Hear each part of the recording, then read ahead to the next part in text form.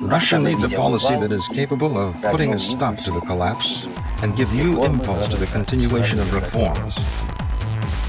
You can't hit people with reforms like an avalanche because the end result will only be social explosion.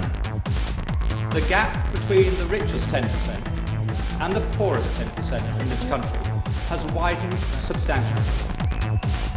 But what the honourable member is saying is that he would rather the poor were poorer, provided the rich were less rich. Freedom is important to all of us. Freedom is the right to say no. There's something kind of happily rebellious about that definition.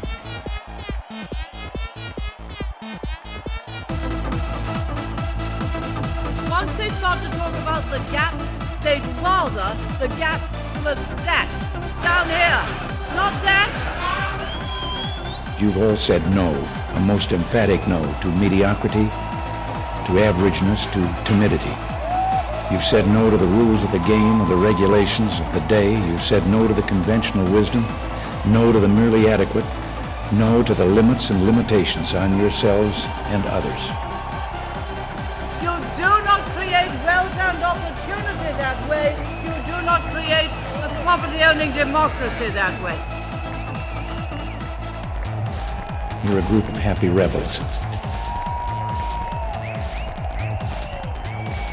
This is an illusion, another utopia. And that's extremely dangerous in politics. People are now paying a heavy price for such approaches. Just look at the price people have paid already. My fellow Americans, we're known around the world as a confident and happy people.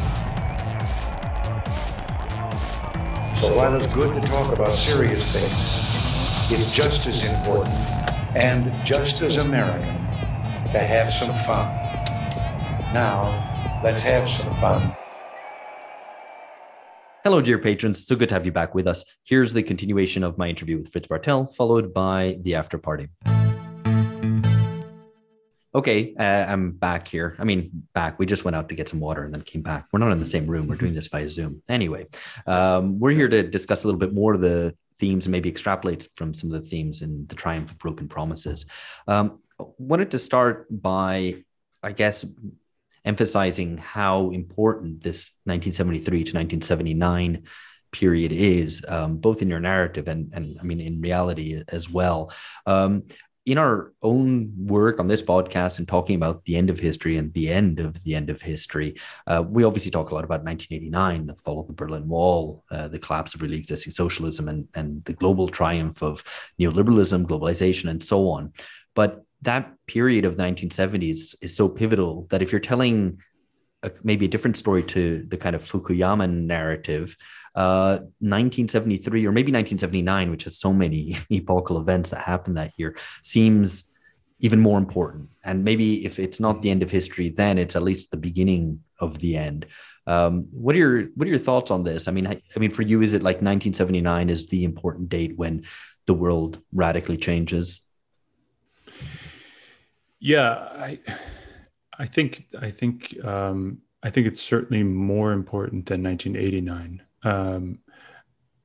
Whether or not the moment of 73 or 71, the end of Bretton Woods, I do think after 79 really is the moment at which the forces of global capital gain the upper hand, and this process of breaking, if you want to adopt my language or my framework, right, this is when pretty much everywhere thereafter, the politics of making promises is very, very hard to maintain, and breaking promises becomes the order of the day.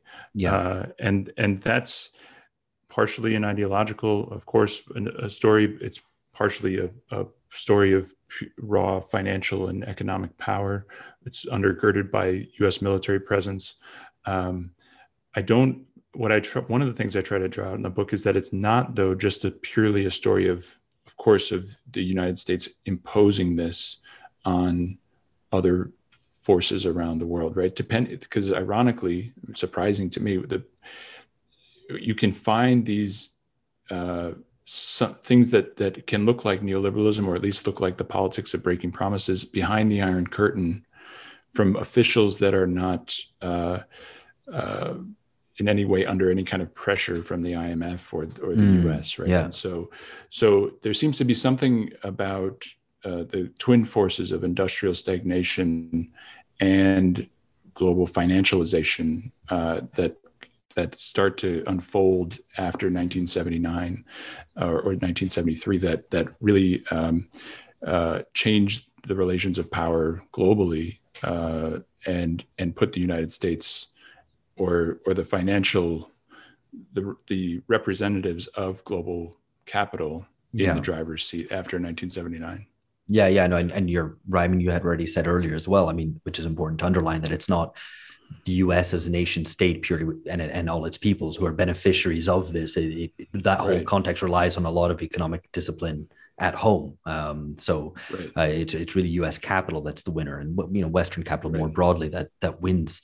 I want to talk a little bit more about this idea of kind of breaking promises in our world, in which, well, at least for a good part of the 30 odd years of the 40 total of the neoliberal epoch, which was based on not just needing to break promises, but actually ideologically flaunting your ability to break promises. I mean, that suddenly became the new basis for legitimacy, which is a really striking reversal.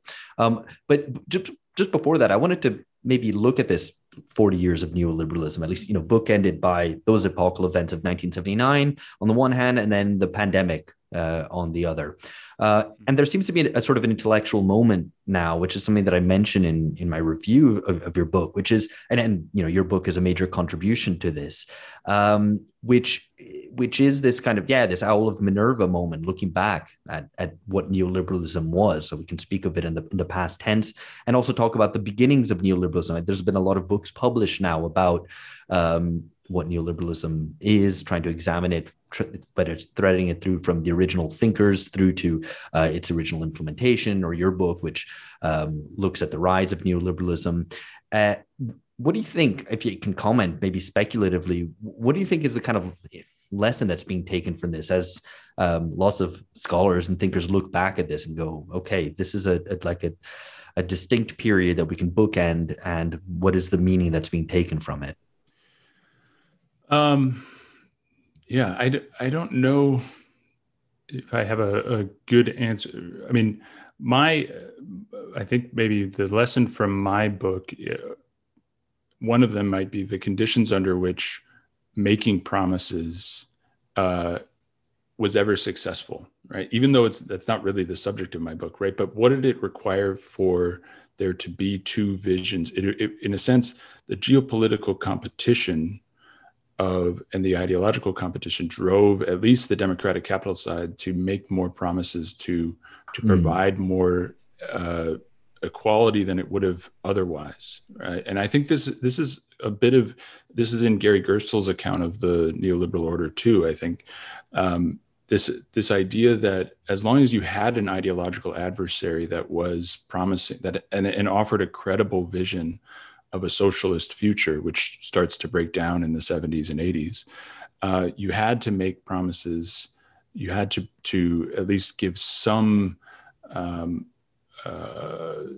give something to the forces of a broader, equitable, just society.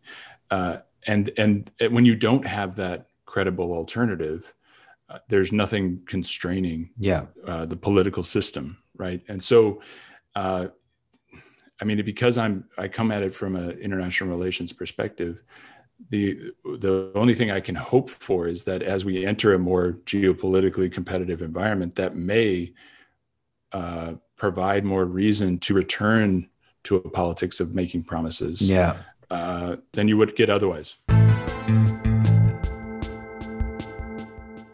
This is an argument that Michael Lind, who's been on the podcast before, has actually made, amongst other people, that perhaps it will take growing geopolitical competition with China, for example, to force this.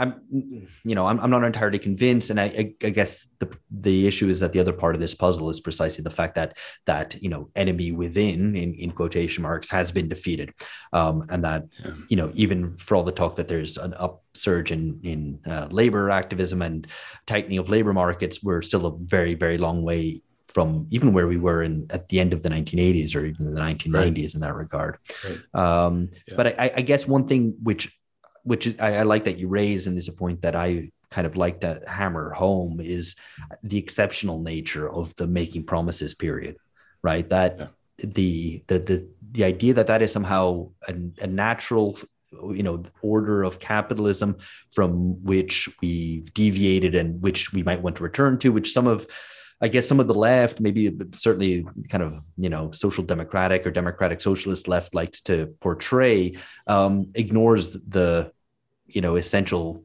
conditions which made that possible. And the geopolitical competition is important in terms of imposing elite discipline. But there was a whole range of political economic configurations which allowed that to be possible, not least fast growth, in which a sort of win-win was possible. And your book, I think, in a way, actually, I don't think I ever said this in the review, and I actually wanted to, but it's also a little bit of a story about what happens when win-win ends.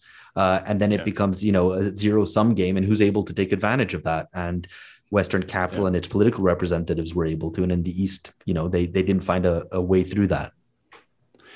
Yeah, absolutely. I was going to mention that as well. And you brought that out in the review very well, and I think more clearly than it's in the book, this exceptional period of 45 to 73. And the other thing when I was writing the very end of the book, I was tempted, because I have this graph in the conclusion about this guy, John Hoskins wrote down this line of the West, which is just an upward sloping line of real GDP per capita as his kind of proxy for what the West means, which is an interesting idea on its own, in purely material terms. But it's kind of a preposterous graph, but something that's been sketched on a napkin, Yes, well, and I wanted to. They really did. I mean, he literally taped it on the piece of paper because that's what you had to do, I guess, in 1980. But different times, I guess. Anyway, what I was going to say was, when I was writing the very end, I ended it by saying, right, how we can, and you mentioned this, how states can, and the promises to all their citizens would one day align, is something that is a challenge kind of after broken promises have triumphed. And the book, and I'm inadequate to the task of trying to figure out how exactly that would be true. But the point was to say that there never actually has been a time when even the period of making promises wasn't for everyone, of course, right? It was built around a particular understanding of the heterosexual white male breadwinner family, and that's kind of how it was constructed. And so, yes, I agree. It was both economically exceptional in the sense that it was win-win. It wasn't based on truly a politics for everyone, and therefore going back can't be the answer. It has to be some version of going forward. Yeah, no, absolutely.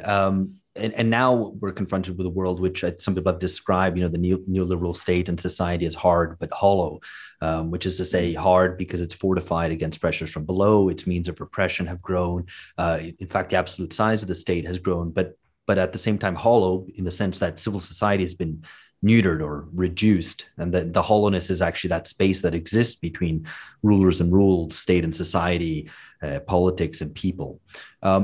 What's funny about this, it only occurred to me kind of reading my notes that I'd taken on your book, is that this hard but hollow could also have described, the hard but hollow that has ensued could also be used to describe the Eastern Bloc countries. Ironically, it just occurred to me, and it was like, well, absolutely. That in a way is a way to join up the sense of the kind of late Soviet sort of atmosphere that the West finds itself in, and the actual reality of what late Soviet life was like or society was like. Yeah, That's absolutely true. And one of the things I've thought of, it's not in the book, but really Reagan and Thatcher and the original neoliberal turn they didn't say this, but they were depending on the 30 years of social democracy, or the golden age that had come before them. In turn, if you take my argument that legitimacy or social trust mattered to it, and some connection between government and the governed, right? They were implicitly relying on the trust that had been, and the moves towards equality that had been built up before. So, right, they hollowed out the state and society, but they were doing it from a state and society that was not yet hollowed out. And so now if we were to do, a new politics of breaking promises, like if you just keep rerunning the same thing over and over again, you don't have any of the kind of social reserves that had been built up in the initial time in which it at least it was first pulled off, I guess. Yeah, no, and one point which is really interesting, because it's often portrayed that the welfare state stood totally in contrast to neoliberalism, and neoliberalism was an attack on the welfare state, and it was, but it was also a means by which economic discipline was able to be imposed, because there was still, certainly in Western Europe at any rate, there was an element of a safety net which was being withered away, but was there, which allowed them to impose that economic discipline, especially in the form of the unemployment that surged as a consequence of high interest rates. Right. And so there's a sort of parasitism on what came on the past that allowed the neoliberals to get away with it, so to speak. Right. Right. I think, and I quote in the book that, social spending across the OECD tips up a little bit from 16 to 18% over the 1980s. But that's also for much, much larger numbers of people. And so I think the welfare, I use terminology, something like the welfare state became an ally of the process of breaking promises, because unlike in the Eastern Bloc, where many of the social services and social insurance and things like that, and just the social services associated with your work were provided by the companies themselves.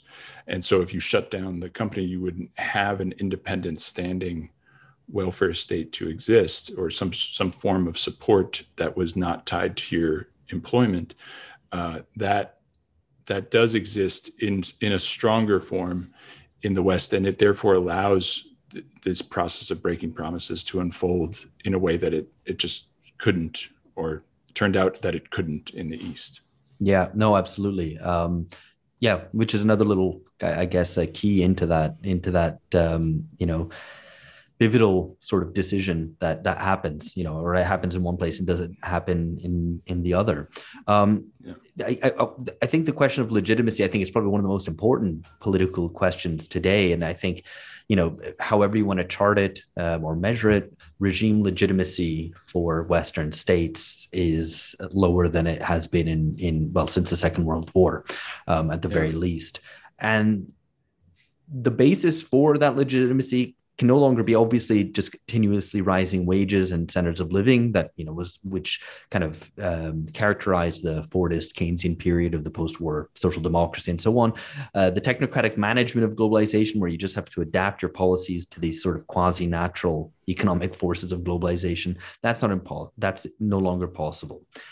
And now you have inflation, which is back, mainly as a consequence of supply shocks rather than rising wages, and that situation, I think, will present Western policymakers. I don't want to, predict, some kind of mass sort of, popular explosion, but we're in really uncharted territory here, because, people like to kind of use these terrible historical analogies and so say, this is like the 1970s again.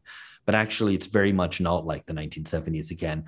And probably the most fundamental aspects is that the foundations for the legitimacy, or the foundations that allowed Western elites to break promises back in the 1970s or the 1980s are gone. And I think that's in two ways. One is that obviously that democratic legitimacy is all but gone. So there isn't the trust that might be allowed. If Western elites say, you just have to tighten your belts a bit, and then growth will ensue after a while. No one's buying that today. I mean, that has been bought. There's been consent given to those politics, or at least enough resignation that those politics were able to be applied. Certainly post the 2008 crisis, right?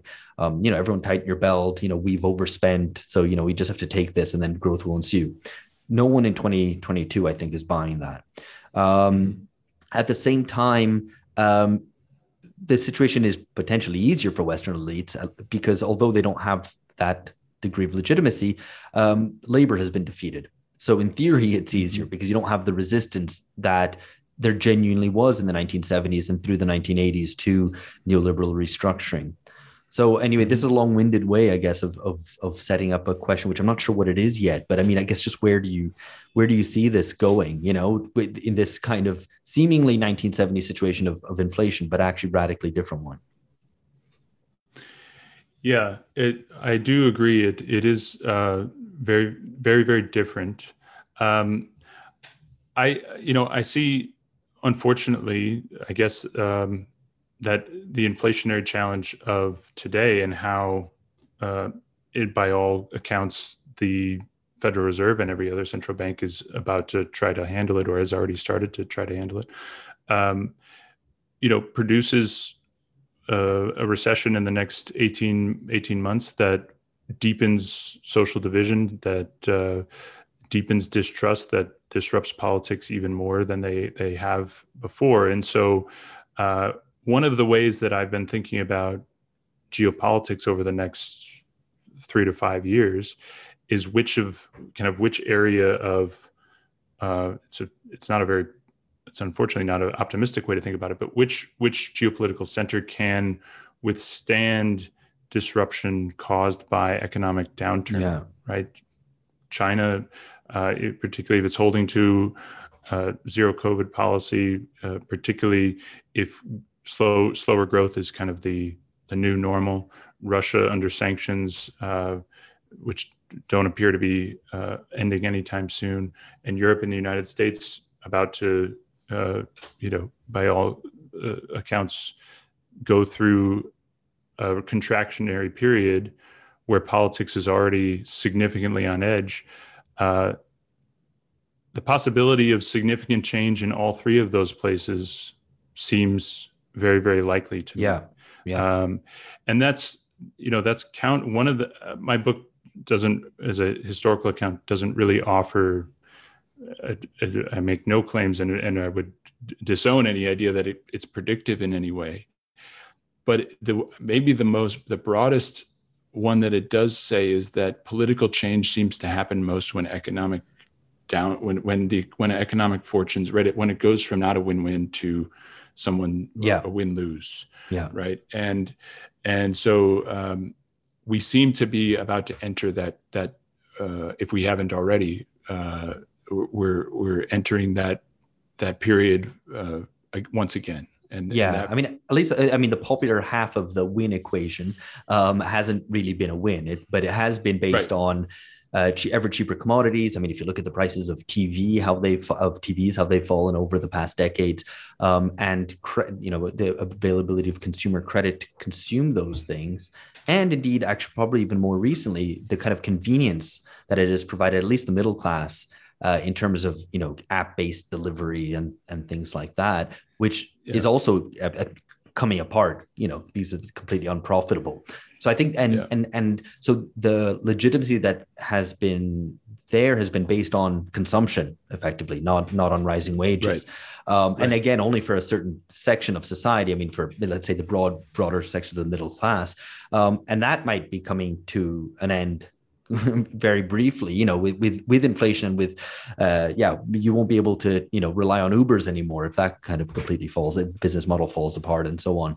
So I think that's quite stark. And that brings me around to actually something I want to take from the book, which I thought was which was great. I think that you kind of dug this out. Alexander Yakolev, the Politburo member and a pusher of democratization, where he says, people think that democracy is liberalization and so on, but no, democracy is discipline, and it's so stark, and it's great. I mean, I certainly, insofar as democracy refers to kind of liberal parliamentary democracy, I think there's a truth to that, because now as capitalism finds itself stagnant, delivering less in terms of innovation, and doesn't really promise ever greater freedom. I mean, especially after the lockdowns and the whole pandemic management, I think it's hard for, I don't think kind of capitalist ruling class anywhere is really premising their claims on some expanded freedom. I don't think that's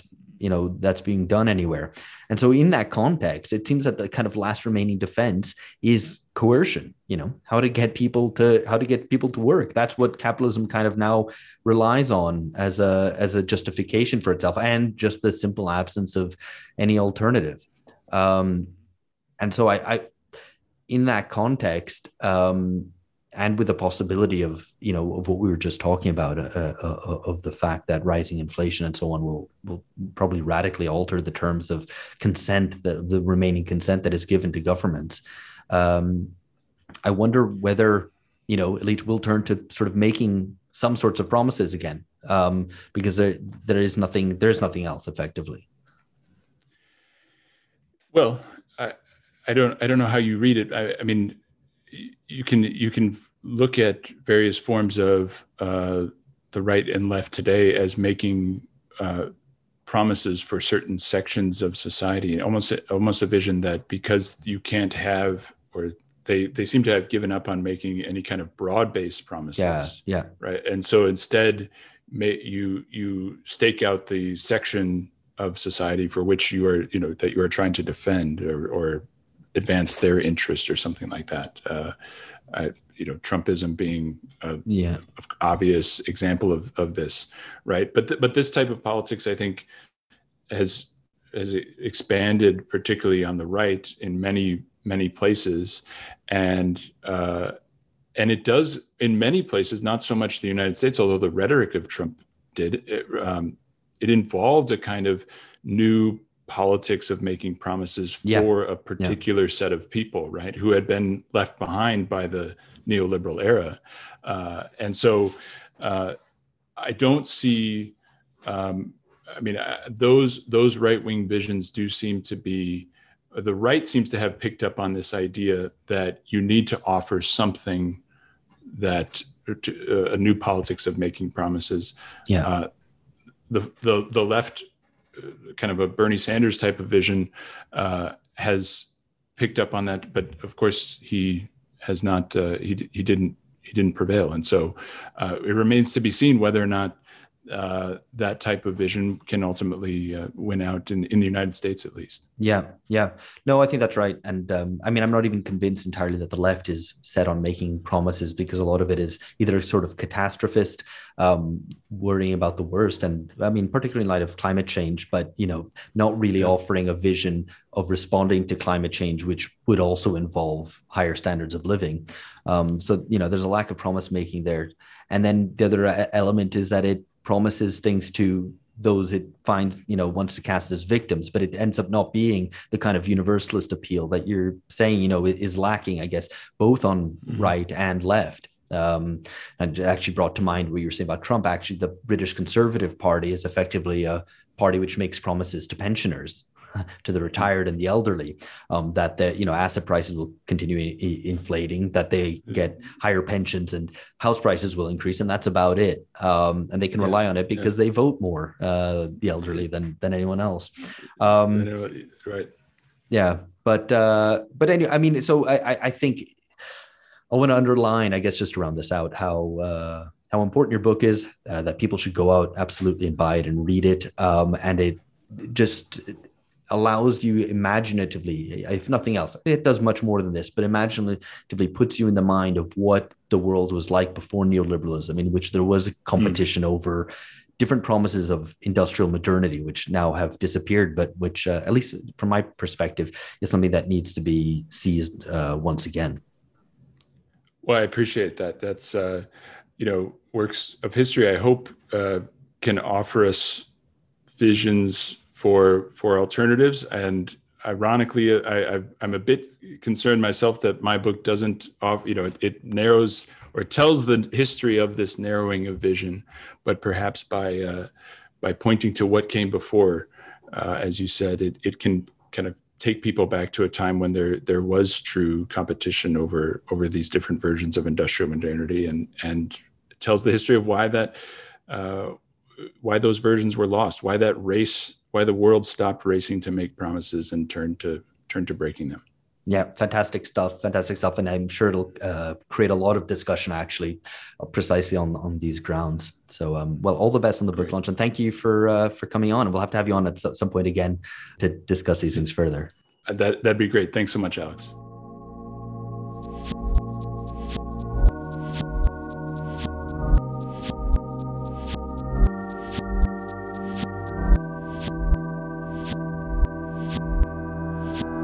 Okay, great stuff there. I hugely enjoyed talking to Fritz. As I did enjoy reading the book and reviewing it. It's rare that I read a book like that about issues and history that I think I know at least reasonably well, the contours of it, but which quite significantly changes my thinking on it, or at least introduces new concepts to think through an old story, which, I kind of haven't been able to get it out of my head since I read it. So anyway, I think that's a mark of, at the very least, some very serious scholarship. Before George and Phil say what they have to say, I mean, I'm sure they have plenty to say, actually. I wanted to just maybe reiterate what a strange experience it was reading the book. I may have mentioned this in the interview. I certainly mentioned it in my review. To read a book by someone whose political commitments are completely opaque to me in reading the analysis. Normally, you read a book and you're like, okay, this guy's, a kind of progressive liberal, blah, blah, blah, or this guy's a left communist, or this guy's a hardcore neoliberal. And it was really hard to glean that from the book through most of it, which I think is testament again to the scholarship and to the writing itself. And also, as I say throughout, to its hard-headedness, to its realism, so that, that realism can be a position which can be staked from both the neoliberal right as well as from the far left in various different corners of it. So I thought that was very interesting. It was a different experience for me. Yeah, it's. I thought it was a great discussion. Though I have to say, I felt for Fritz when you kept on kind of coming in, interrupting him over. Well, the thing is, Phil, what I really needed to say here was that, like a 14-year-old that's going to come too quick. Jesus Christ, it was. I thought there was so much here that was kind of worth thinking about more. Not least kind of specific points that I thought are worth kind of worth extracting and restating, like the fact international capitalists bet on the authoritarianism and stability of Eastern Europe, underestimating, in fact, democratic capitalist societies themselves and their ability to absorb the kinds of privations that were coming in the era of the 80s and the 90s. I do, and also, I suppose one thing that, I was vaguely familiar with some of the stories about the fact that Eastern Europe was such a drain on the USSR, the fact that they were so indebted by the end of the Cold War, and how important this was to the restructuring that came. But there were also points which I thought were genuinely original to any of the scholarship that I've encountered with respect to the Cold War, such as his point about the significance of the coincidence of the Volcker and Reagan shocks. And how that affected the Latin American debt crisis. So the fact that the rise in American interest rates at the same time as your deficit spending kind of sucking in all the capital from around the world into America and setting off the what would become kind of reinforcing America's primacy at the center of the international system. I thought that was brilliant, because you could imagine kind of a world in which those two things didn't coincide at the same time, though they, that was the direction of travel kind of historically at that point. But the fact that they did coincide at the same time nonetheless had dramatic effects. So I thought, anyway, insofar as the balance between deeper underlying forces and just kind of random historical contingency, how that worked out, that seemed to me, the way he presented it, really compelling and important. Yeah, I mean that point about $90 billion of debt in the Eastern Bloc to the capitalist world. I mean, this is, I guess it's one of those facts that you sort of know before, but then to really add some of the context to it and develop the political significance, it is really really striking. I guess one question that I wanted to, or the thing that really made me think about was what's the politics of making and breaking promises today? Because obviously there are some similarities. We might well be in a situation of increased privations, of cost of living crisis, of being asked to absorb some economic troubles as a citizenry of Western, or I was going to say Western, but we're not all Western. Some of us are in the global South there, but that's actually west of where I am, so I'm not quite sure what to make of that. Anyway, my point was going to be, just like, what exactly is the politics of making and breaking promises in the contemporary context, where maybe we don't expect anybody to keep their promises in the first place, politicians, that is. Indeed, yeah.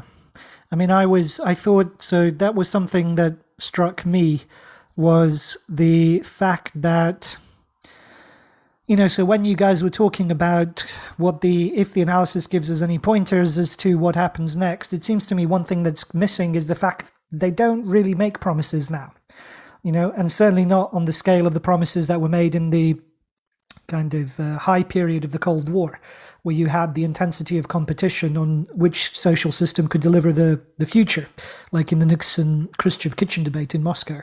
And so if they don't make those kinds of promises, it seems to me that it's very difficult to expect the same kinds of political pressures put onto governments today. But maybe I missed something. Yeah, I guess. So go on, Alex. Well, just to elaborate on what these promises mean, Fritz explained it a little bit, and I think, but it comes clearer, much more so reading the book, which, as I put in my review, it's not just a matter of, kind of campaign promises or saying, hey, we're going to improve, raise wages, or we're going to build this bridge. It's about an institutionalized mode of rule in which expectations are constantly rising.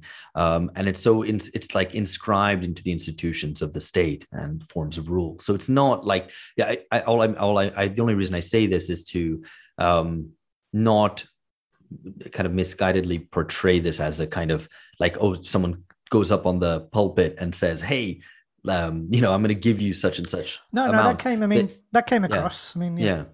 But I think you're right about the fact that, promises aren't made and people don't believe in promises. We're discussing this actually on the 6th of July, just as it seems the Tory government in Britain is falling apart with a whole bunch of resignations.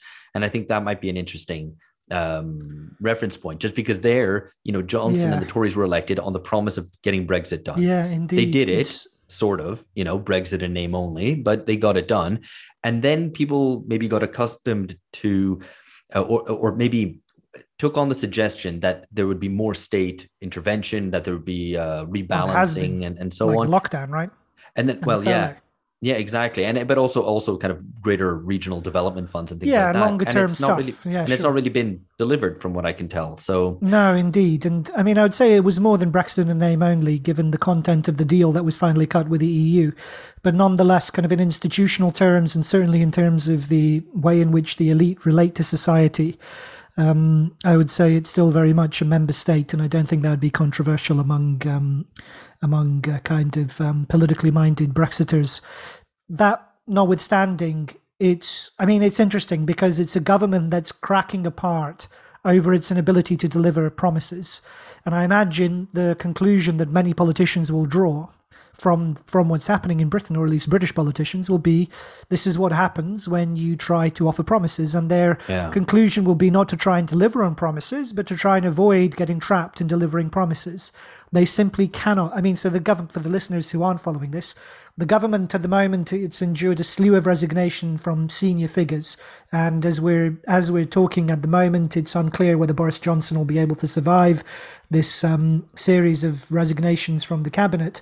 But it's all over whether or not he knew about the sexual peccadillos of one of his whips in the Tory party. And just to be clear, there are no allegations of any criminal behaviour, just sexual impropriety and this kind of thing. And it's all hinged around whether or not he knew about the behavior of this deputy Tory party whip. So it's an astonishingly weak hook on which to kind of turn the this government. But it does seem to, what's underlying it really is their simple inability to deliver in any kind of meaningful way, and that's really striking. And so that is that the vindicate. Sorry, I just wanted to ask you, but like, is that a reflection of the fact that the opposition also doesn't want to hold the government to account for things that they promised and didn't do? Because Indeed, that would yeah. open So them themselves it's all up. yes, exactly. So it's all about kind of morals, personal morals, the ethics of lying. Can this government be? Can the government do this? Can the government do that in terms of what it says to the public? But nothing about.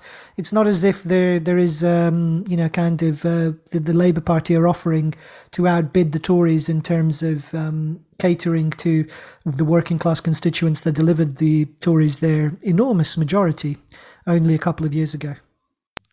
Yeah, I guess there's a bit of a, like, to zoom back to the book, or zoom out back to the book. There's the context is obviously very different today. There is no competition between like two different world systems. There's no underlying context of rising expectations. If anything, we're definitely, the only promise which is made more or less implicitly at the kind of like, I guess, standard of living level, or like overall economic expectations, is you're going to be eating the bugs and living in the pod. I mean, this is the background, I guess, of the kind of economic promises which Western governments can then end up making. So maybe it is it's not surprising that promise frame then gets put on individuals' trustworthiness, probity, or lack thereof. And so you can kind of maybe tell us a bit of a story there, not I guess extrapolating quite a bit.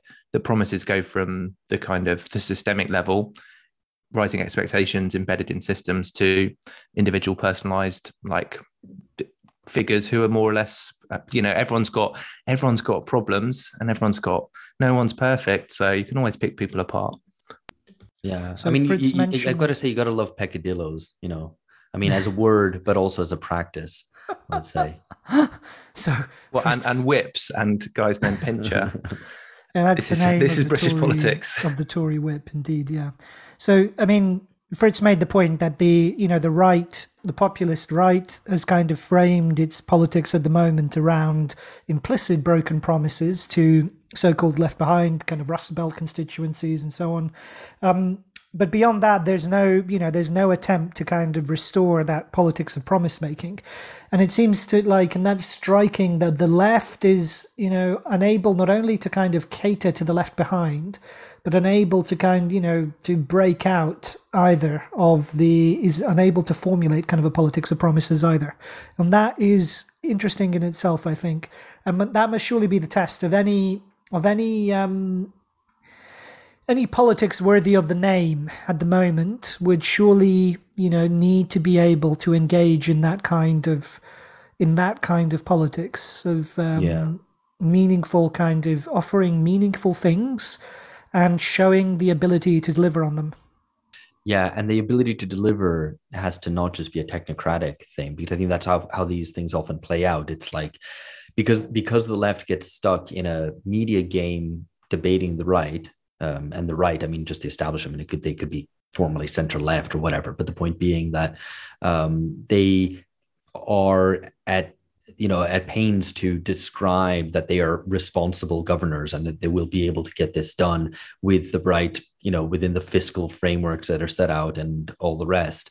And that isn't exactly what you're describing, as far as I can tell, Phil, right? The ability to deliver means in many ways breaking those bonds. And it's interesting, because if I contrast that form of, that very limited, restricted form of politics you have, like a little bit with maybe what I know from like South America, is that certainly the kind of centrist, center-right critique of promise making is that this promise making is still going on in Latin America. And the whole problem with Latin American politics and all the debt that's been created is because of too many exaggerated promises that are made by irresponsible politicians of left and right, promises to their constituencies and so on. Yeah, it's the classic critique of populism, Latin exactly. American populism. Yeah. But nowadays, I don't know if that's, if even that's the case in Latin America anymore. And it certainly isn't something that Lula, for example, is promising in Brazil, which we'll talk about in future episodes. But anyway, I think there were some other issues, Phil, that you wanted to bring up.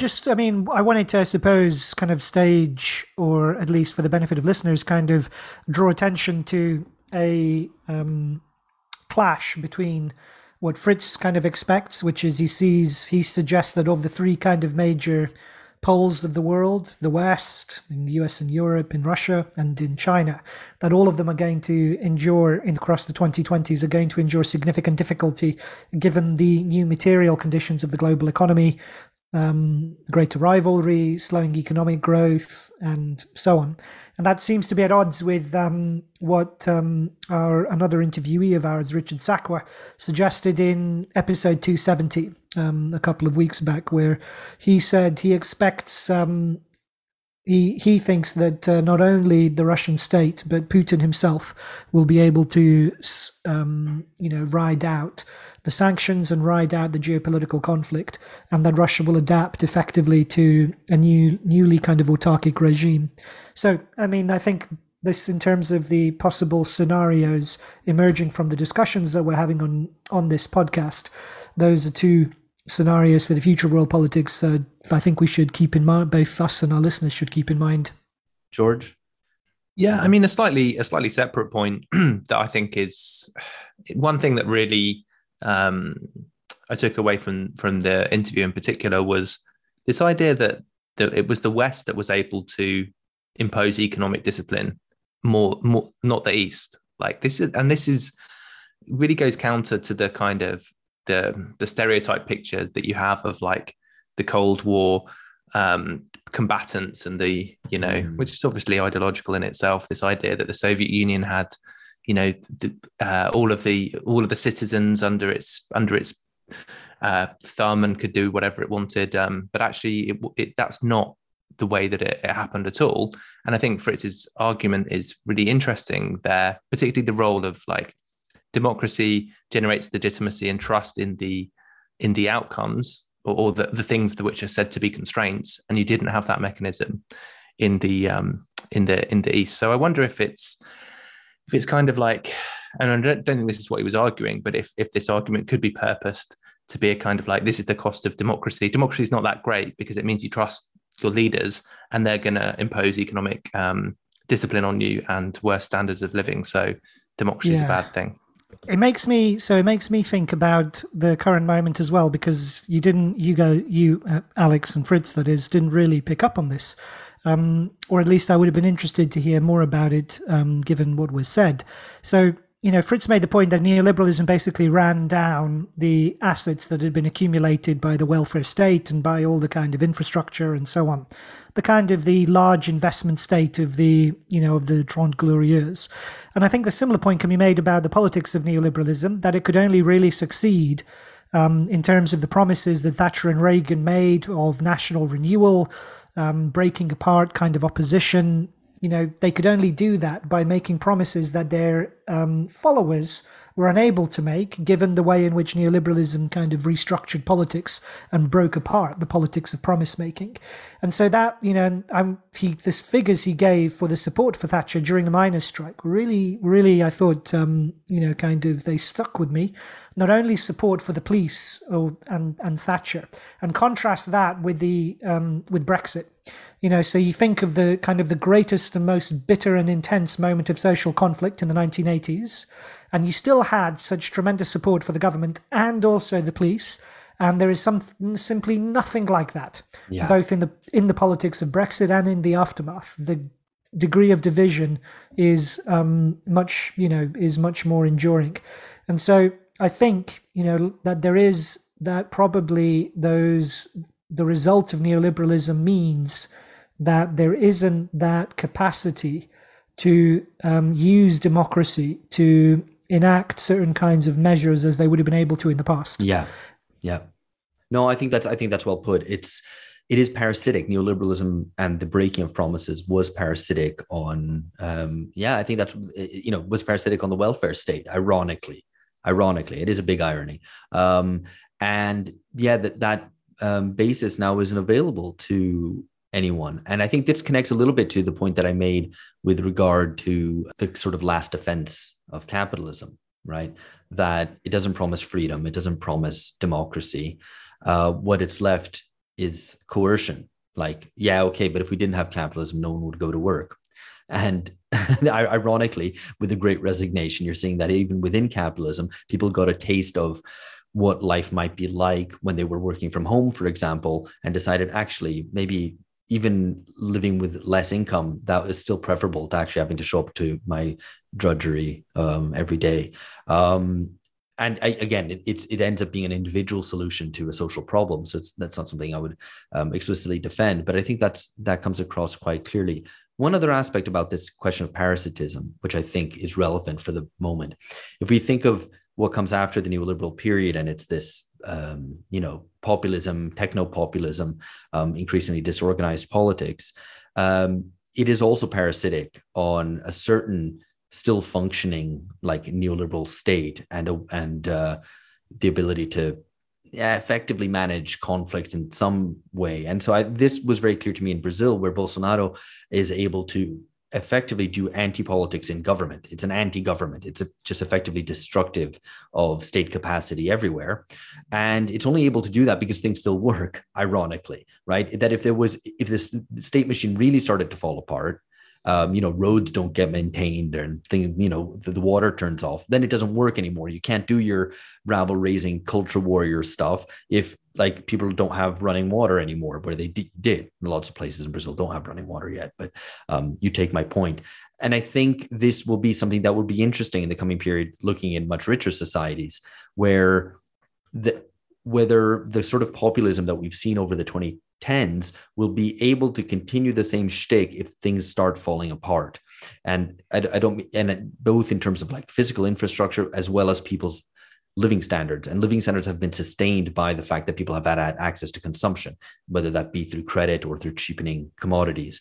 And the pulling away of that rug means that I don't know how much populists can surf on the fact that things still kind of work, but people are angry. Like if things don't work and people are angry, that changes the ball game entirely, in my opinion. But maybe it changes it in a more populist direction.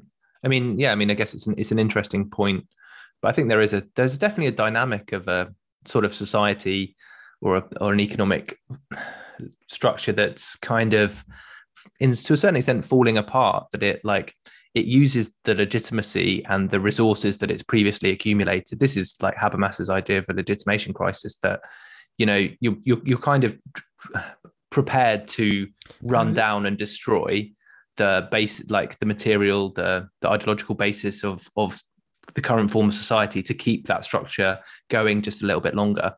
And I think this is, a pretty familiar picture in the US today, for example. I think this absolutely fits. And there is a point at which this strategy is no longer sustainable, that you eventually run out of those accumulated resources and that accumulated state capacity or legitimacy or whatever it is. And that's where things get interesting, I guess. Okay, excellent. Very good. We will leave this here. I think touch on some very interesting points here towards the end, which will be nice to explore as we go on. We've already mentioned them in other episodes, but again, let us know what you think. Let us know what you found of this. I think, all found it very thought-provoking. I'm sure, or I hope anyway, you will as well. And as I said at the end of the interview, we will definitely aim to have Fritz back on. It's his first book, and it's a hell of a debut album, I guess. So I'll be looking to hearing more from him. Okay, thank you for listening, everyone. Catch you later. We'll be back next week. Bye-bye.